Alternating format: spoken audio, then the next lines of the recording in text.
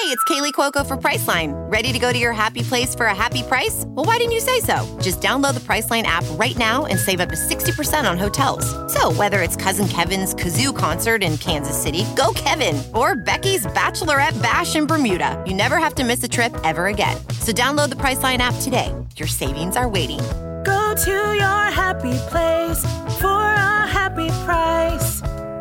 Go to your happy price, Priceline. If debit is your go-to card, Discover thinks it's time you get rewarded too. So, check out Discover Cashback Debit, a game-changing checking account with cashback on everyday debit card purchases. That's right, cashback isn't just for credit cards anymore. Whether it's a movie date, flea market find, or midday latte, you can start earning cash back. And did I mention there are no fees, period? Check out transaction eligibility and terms at discover.com/cashbackdebit. Discover Bank, member FDIC.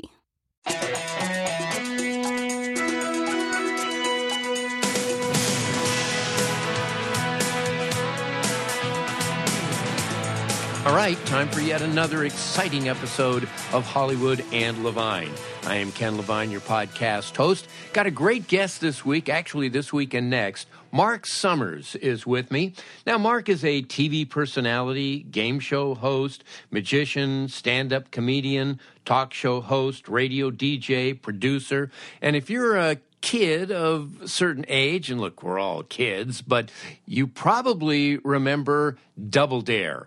Well, Marc was the host of Double Dare for Nick. He was also the host of Unwrapped for the Food Network, executive producer of Dinner Impossible and Restaurant Impossible for the Food Network. This guy has done it all, an amazing personality. And this week, we get into his early career bouncing around from radio to eventually stand up after being a magician and writing questions for Truth or Consequences, and eventually getting the job as the host of Double Dare. 1,000 people tried out for that job, 1,000, and Marc Summers got it. And we'll also talk about that show and why it was successful and how many times he was slimed. Anyway, Marc Summers, a great guest this week on Hollywood and Levine.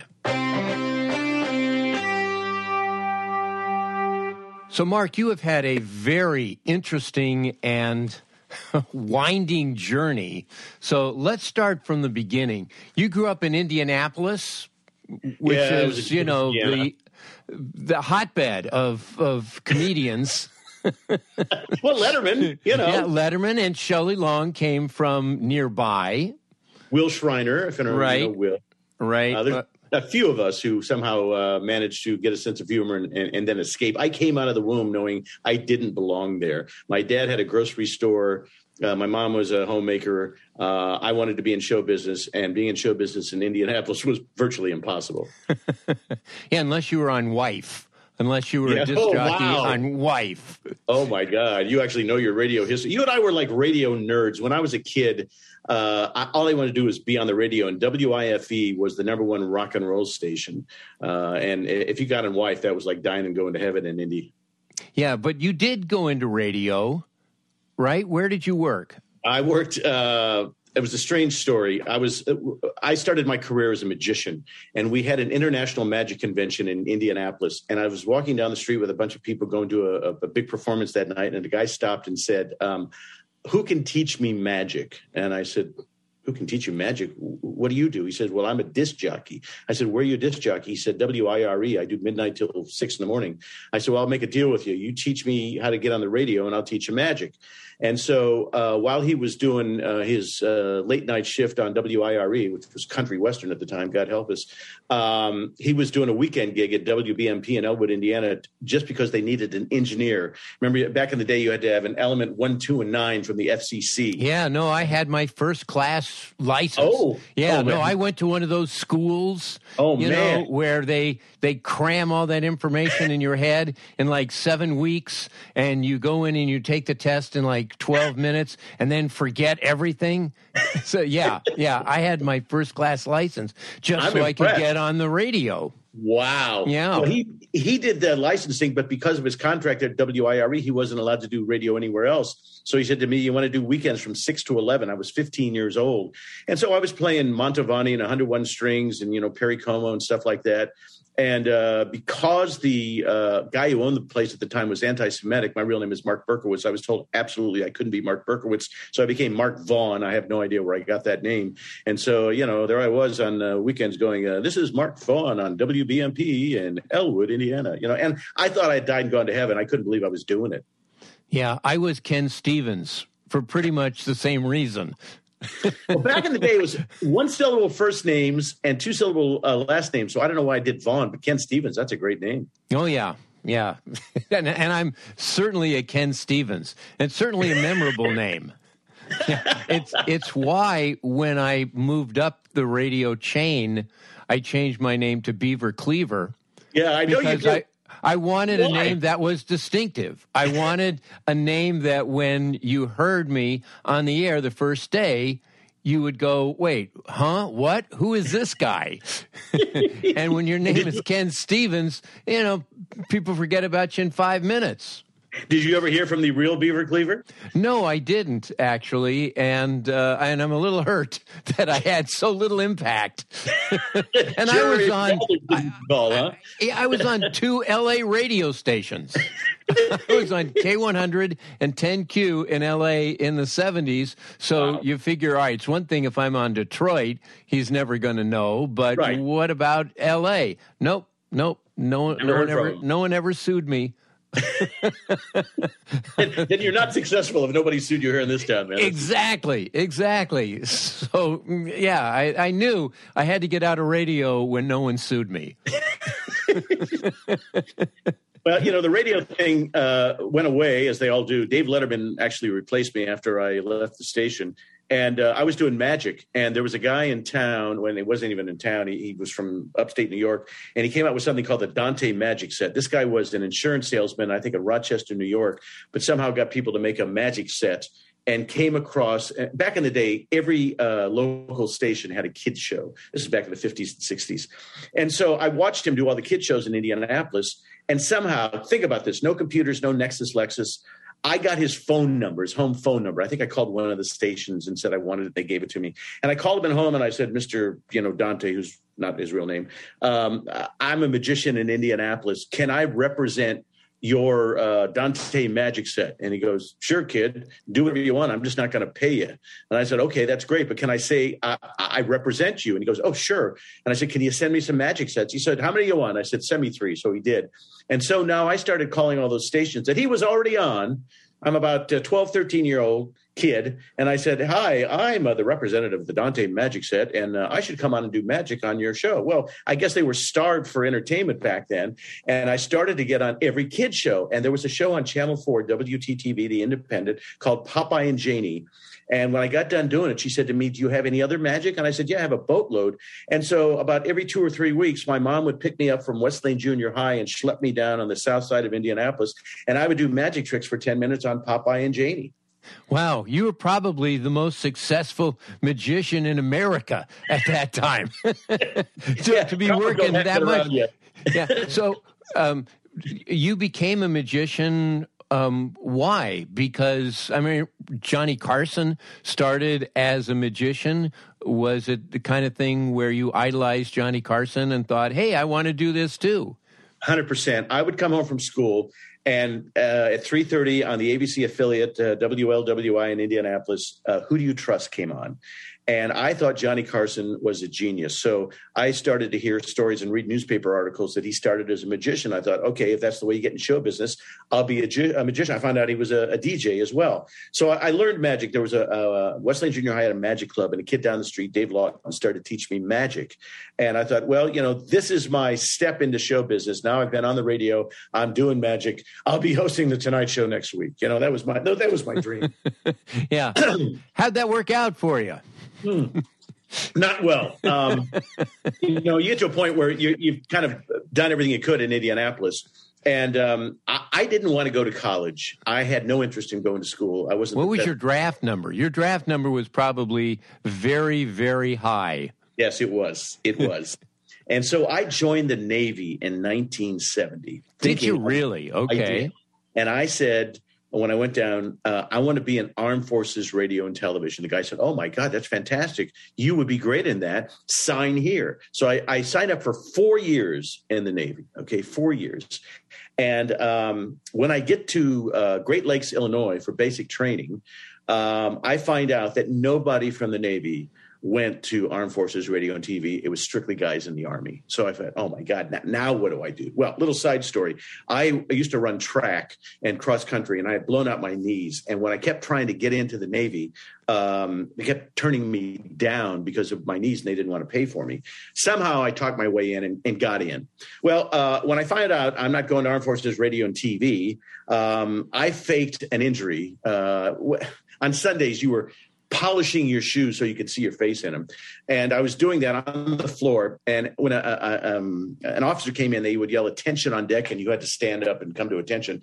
Well, I faked this, oh my God, my knee, and was rolling around on the ground. They said, what's the matter with you? I said, well, I got this knee problem. So they sent me over to the infirmary, and I had like tons of bandages on my knee because the next day was the final medical exam before you go over to, as they said, the other side. And a doctor came out and said, what's wrong with you? And I said, I have knee problems. Come in my office. Now, this guy looked like the most handsome guy you've ever seen in your entire life. I mean, guys wanted to date him. Okay, that's how handsome this guy was. And I'm talking to him, and he says, why'd you join the Navy? And I said, well, I wanted to get in Armed Forces Radio and TV. And he said, well, if you weren't in the Navy, what would you do? And I said, I would be an anesthesiologist. And he said to me, really? I went, yeah. He goes, you want to be an anesthesiologist? Yeah. Okay. I'm going to send you to see another doctor. So he writes this long thing. He sends me to another doctor. And this guy does his exam on my knee. And I got to tell you, if it wasn't bad enough, after this guy examined me, I was in such pain. And he said to me, look, you can either stay in the Navy for 4 years at a desk job, or you can go home. What would you like to do? And I thought, what should I do? Should I stay in the Navy for 4 years at a desk? I think I'll go home. So after 28 days in the Navy, because if you're in 30 days, they got to take care of you the rest of your life. 28 days, they send me back to Indianapolis. My head is shaved. All my friends are at college. I don't know what to do. My dad gets me a job at American Fletcher National Bank, working in the note cage. I was having the worst days of my life. My blood pressure was off the charts, and I was having chest pains at age 18. And my mom cut out an article, and I still have it, from 17 magazine that my sister used to read, and it said, come to Boston, learn broadcasting, Graham Junior College.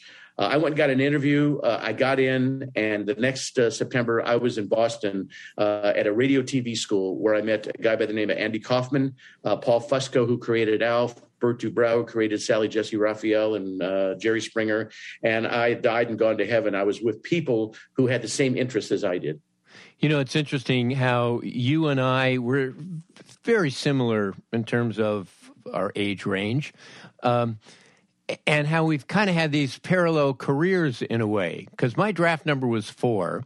Oy. So I managed to get into an Armed Forces Radio Reserve Unit. Oh, my. In L.A., and our advanced training, where I was from January through March of 1971, was Fort Benjamin Harrison, Indiana. I was in Indianapolis. So you were at Fort Ben? Yeah. Oh, my God. I can't believe it. Yeah. You should have called me. You know, I had nothing to do on the weekends. We could have hung out. We would have gone to the huddle. Do you remember the huddle? Vaguely. Vaguely. I don't remember much about Indianapolis. There was it's still Shapiro's? No. Yeah, there's not much to remember, even to this. There's a deli called Shapiro's. It's still there. It's the only good food left, I think. Okay, so now you're in Boston, and you're trying to build a career in radio. What's next? Well, I started doing stand-up and went into an audition. There was a guy by the name of Bob Orban who used to write like the worst jokes in the books, and every magic act would build their comedy act out of Bob Orban. So I did this audition, and it was all Orban material. And when I got off stage, this kid came after me from New York and said, nice Orban material. I thought, oh, my God, the guy actually knew that I was stealing stuff out of a book. So I realized quickly that I needed to get my act together. We had at Graham Junior College 2 studios, a color and a black and white, and a radio station. So I was a DJ on the radio station. I was the general manager of the TV station, and I got as much credit as I possibly could. Every person who had a final project, I would host. So I was able to build, the term didn't even exist, a reel, sizzle reel of what it was I was doing at Graham Junior College. My brother was a drummer for Helen Reddy back in the day in Los Angeles. So I left Boston in 1973, came out to Los Angeles. And before I came to L.A., I went to a wedding in Indianapolis. And a guy said to me, you should call my cousin. He's the associate producer of the Bob Newhart show. And I said, okay. And so I called, why can't I think of his name? Oh, God, it's going to drive me crazy. Michael, hold on. Michael Zinberg. Mike, good. Bingo. Right on the money. So I called Zinberg. So I don't have to take the physical challenge.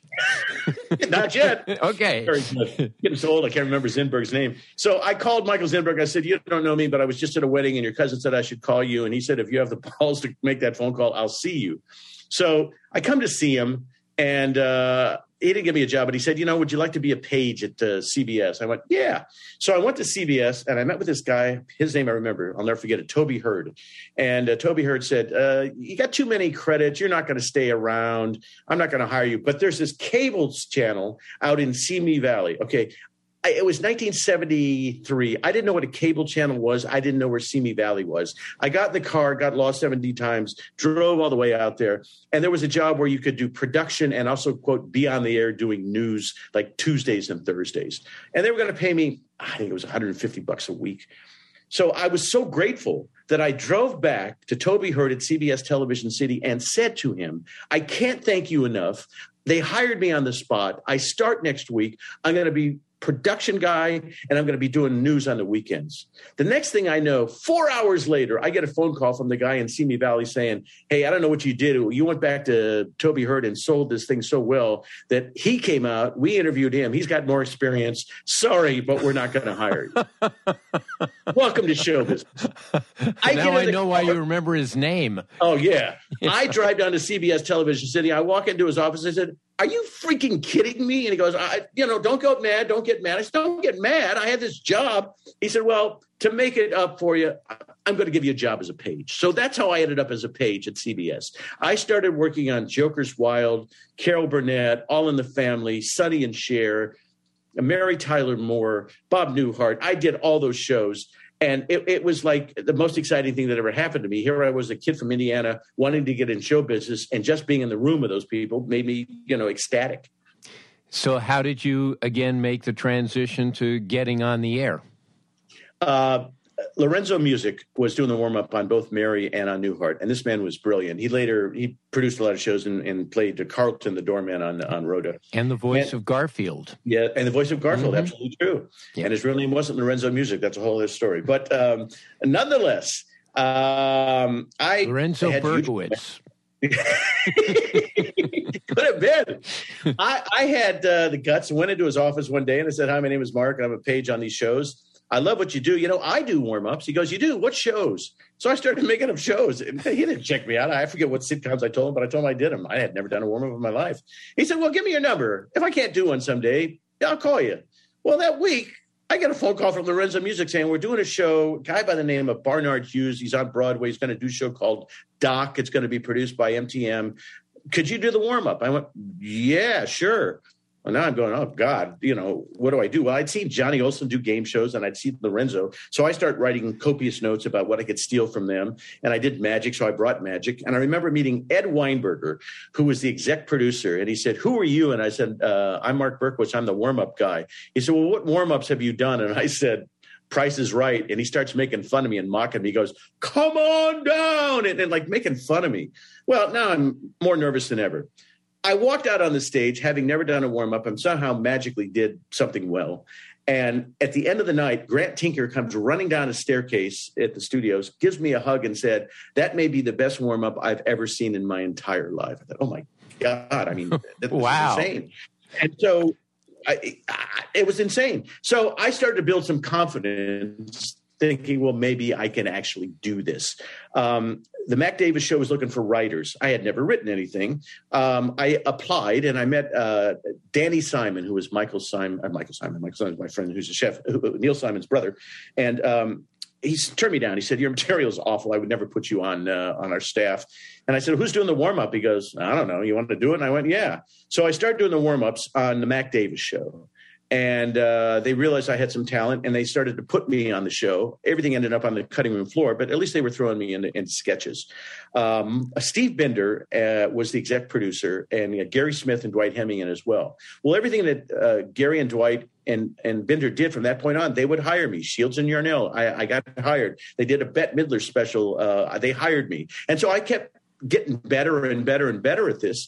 And I was doing extra work on the side at Soap, and I realized that a friend of mine who was doing the warm-up wasn't doing a particularly good job. So once again, I made a phone call, ballsy as ever, to Tony Thomas. I said, hi, my name is Marc Berkowitz. I do warm-ups. Are you keeping the same guy? And he goes, we were just having that conversation. We don't know. He said, we're doing a run-through with an audience on Thursday. Why don't you come down and do the warm-up? And if we like you, you got the season. If not, have a nice life. And so I went in, did the warm-up, and they hired me on the spot. And so for the next 3 years, I did Soap. Soap was the hottest show going in town at the time. And next to me now, Saget was doing Bosom Buddies. On the other side, Letterman was doing the warm-up on Barney Miller. And so there was this, conglomerate of stand-up comics who were doing warm-ups, who were trying to get into show business. And it just opened up a world to me. I was doing on the weekends, a show called Anything for Money with Fred Travalena. Mondays were off. Tuesday, I did Alice. Wednesday, Thursdays, I did Our Magazine of the Day. I did Star Search at night. Friday, I did Webster. And so I was making six figures back in the day when nobody knew who the hell I was. And all my friends at the Comedy Store were, starving. And it opened up a world that I didn't know existed. Okay, I want to get to Double Dare. Because from what I understand, 1,000 people applied for that job. And Soupy Sales was considered, and Dana Carvey was considered. 1,000 people, and somehow you got the job. How did you pull that off? Who did you call that time? I wasn't. I didn't even get the call for the audition. I had a friend, Dave Garrison, who was the ventriloquist from Indianapolis. And he called me up one day and said, you know what? I don't want to be talent anymore. It's too hard. I'm going to try and become a producer. I just got a phone call from a network I've never heard called Nickelodeon. They're looking for a host for some game show. Why don't you go instead of me? I didn't even know if you could do that today. So I walked in. They said, Dave Garrison. I said, Dave couldn't make it. My name is Marc. Can I audition instead? They went, yeah, come on in. The one thing I learned back in the day was to get the name of the exec producer and the casting director, just in case down the road you need to get in touch with them. So they had auditioned 1,000 in New York, didn't like anybody, came to L.A. I was the first guy to audition in L.A., apparently. And I did it. And they called me back 3 times. So I knew that they liked something. The show was going to start shooting the end of September. And the last weekend of August, I hadn't heard from them. So I called Mike Klinghoffer, who was the exec producer. I said, hey, have you picked a host for the show yet? And he goes, funny, we were just talking about you. It got it narrowed down to you and another guy, but we can't decide who to pick. And I said, well, what's the problem? He said, well, when we did the auditions in LA, we used grownups as a part of kids. We don't know if you're good with kids. And I said, well, I have 2 kids. He goes, yeah, that means nothing. I said, I used to do magic shows with kids. He got, yeah, so what? So I came up with the idea. I said, well, why don't you fly me and whoever this other guy is to New York, put us in a studio with kids, play the game, and let the best man win. He said, I'll call you back in a half hour. He did. He said, what are you doing over Labor Day? I said, coming to New York and doing the audition. He says, right. So they flew me to New York. I did the audition in a studio with kids. The other guy came in after me. I don't know who it was to this day. And that was on a Monday. On Wednesday, they called me and said, congratulations, you're the host of Double Dare. I said, well, let me ask you a question. You looked at 1,000 people in New York, 1,000 in L.A., came down to the 2 of us. Why did I get the job? And he said, quite honestly, you were both about the same. But at the end of his audition, he looked at the camera and said, you guys want me to do something else? And I looked in the camera and said, we'll be back with more Double Dare right after this. And because I threw it to commercial, they thought that was more professional. And that's how I got the job. Wow. Well, what was the audition like? I mean, how do you audition for Double Dare? We actually played the game.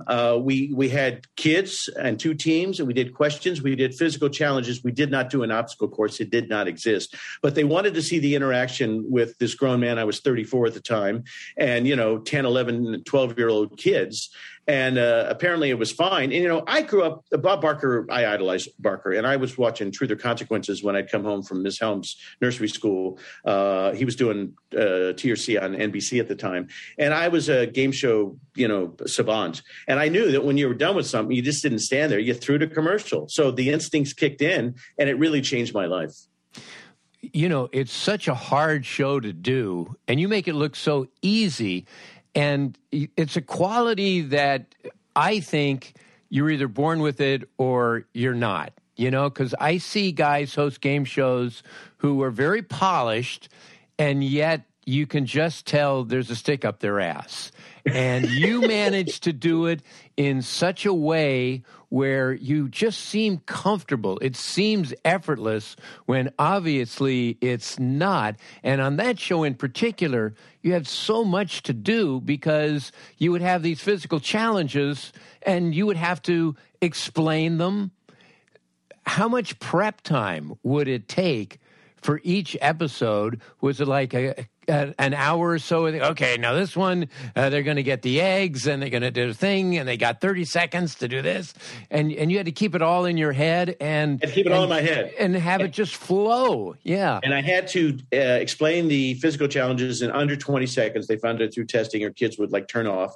So I had to say, what we're going to do, we're going to put you guys over here. You got 12 eggs over here. You got to toss them through the hat. You get 3 in 20 seconds or less. You get the 40 points. Ready? On your mark, get set, go. And so yes, we would rehearse an hour before, and I would put that stuff in my head, go in my dressing room, go over the notes, and then just go out and do it. And keep in mind, I idolized 2 people at the time, Steve Allen and Johnny and Barker. So actually 3. And Barker taught me something. My first real job in LA was writing Truth or Consequences. Last year, Barker was the host. And so I hung out with him a lot. And what he taught me was, you're not the star. The contestants are the star. If you get 1 or 2 lines in a week, that's all you need to do. But if you make them the stars of the show, you're going to shine. You'll have a long career. So I realized quickly that the kids were the stars of that program. It wasn't about me. But the one thing I did do, I threw shtick in every show. And parents would stop me and say, I watch every day for that one thing you do for me. I was doing impressions of Henry Fonda and Paul Lynde and Ed Sullivan. And these 10, 11-year-old kids had no idea who I was doing.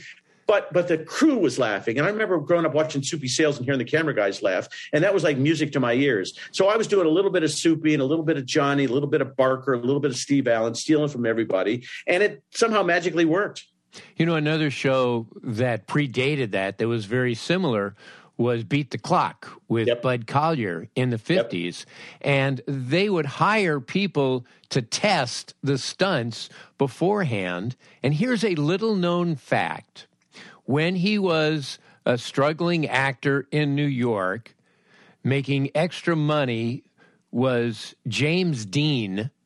What? As a tester on Beat the Clock. And he was fired because he was too good.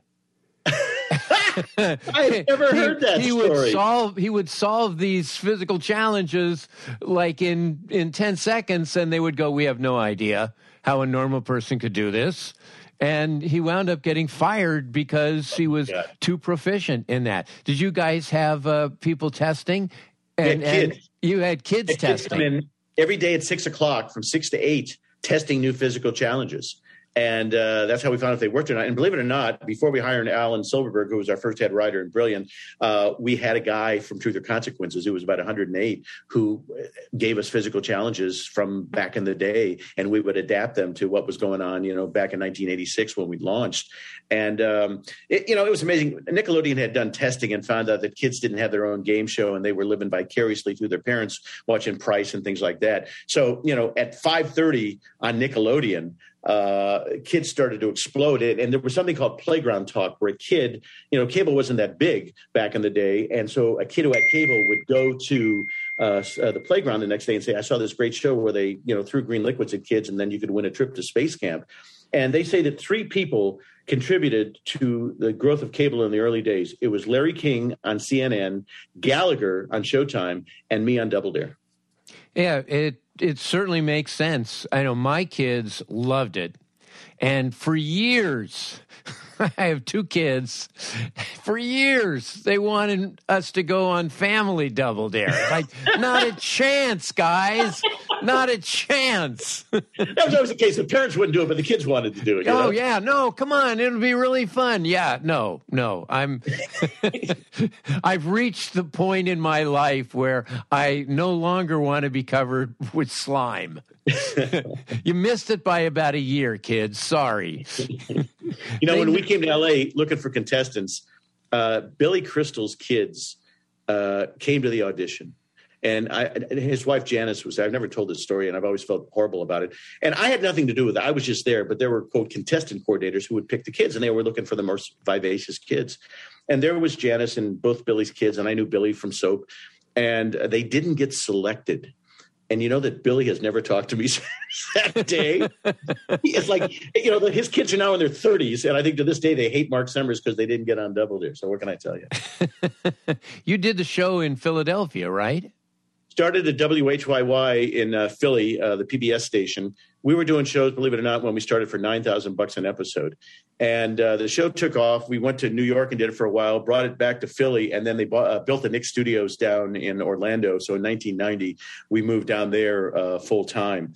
And so that was just schlep as well. We would go down there and shoot 130 episodes at a time. So I was down there for 4 or 5 months at a time. They wanted me to move down there, but, there's nothing closer to hell than having to live in Orlando, Florida. So I refused. So I was commuting back and forth, and my family would come and hang out and stuff like that. But it was tough. It was hard. We were doing 6 shows a day.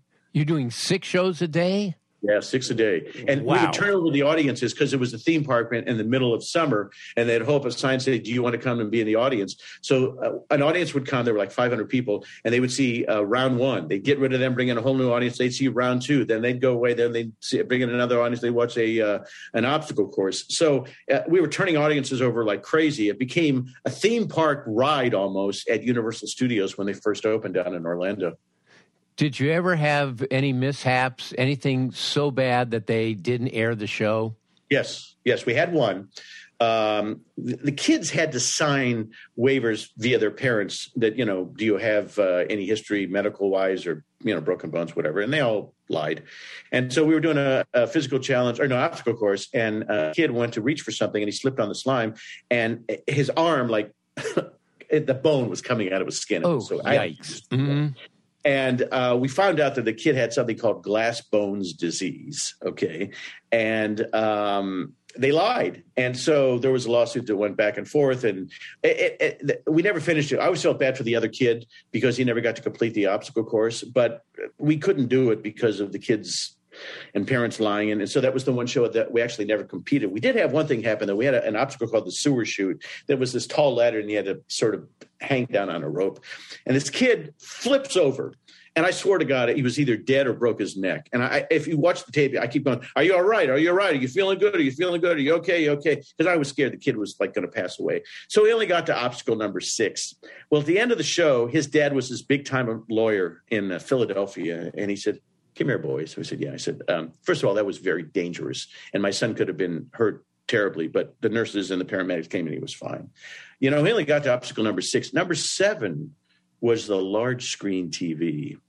"If you don't want me to sue you, why don't you just give me the large screen TV and we'll call it a day?" So we did. And we made a pact after that any kid who had an attorney as a parent never got on the show. Where were you living at the time? Because they kept moving this. Were you still in L.A. and you I was just living, commute? I had a tough life. I was living at the Four Seasons in Philadelphia for a couple of years. Then when we went to New York, I was staying at a fancy schmancy hotel on Park Avenue. I can't remember the name of it. And then when I was in Orlando, I used to stay at a place called the Villas of Grand Cypress. Okay, it was this beautiful facility that Michael Jordan stayed at as well. When the team would come to play in Orlando, he didn't stay with the team. He would stay at the Villas of Grand Cypress. And we had swimming pools and we had bicycles and stuff. And it was this condo area. It was drop dead gorgeous. And so they always treated me very nice and very fair. And I would commute back and forth, but I was, there 3, 4, 5 months at a time when we were shooting. Okay, there's part 1 of my 2-part interview with Marc Summers. Now, it sounds like he leads a charmed life, doesn't it? all those things just happen to fall into place for him? Well, as you'll find out next week, he has also had to battle a lot of adversity, cancer, a car accident, and like I said, it has been a struggle, and he has managed to overcome a lot of things and turn them into a positive. It's a very inspiring story. That's next week. Marc Summers right here on Hollywood and Levine. Our thanks as always to Adam and Susie Meister Butler, to Howard Hoffman, to John Wolford, to Bruce and Jason Miller. If you want to get in touch with me, my email address is hollywoodlevine@outlook.com. That is hollywoodlevine@outlook.com. I'm on Twitter @Ken Levine. Also on Instagram, Hollywood and Levine. And lately, I've been featuring some of my cartoons. So if you want to see what those look like, Hollywood and Levine. Please, sign up and follow me on Instagram. Why not? God, I'm just shameless. Anyway, part 2 coming up with Marc Summers next week right here on Hollywood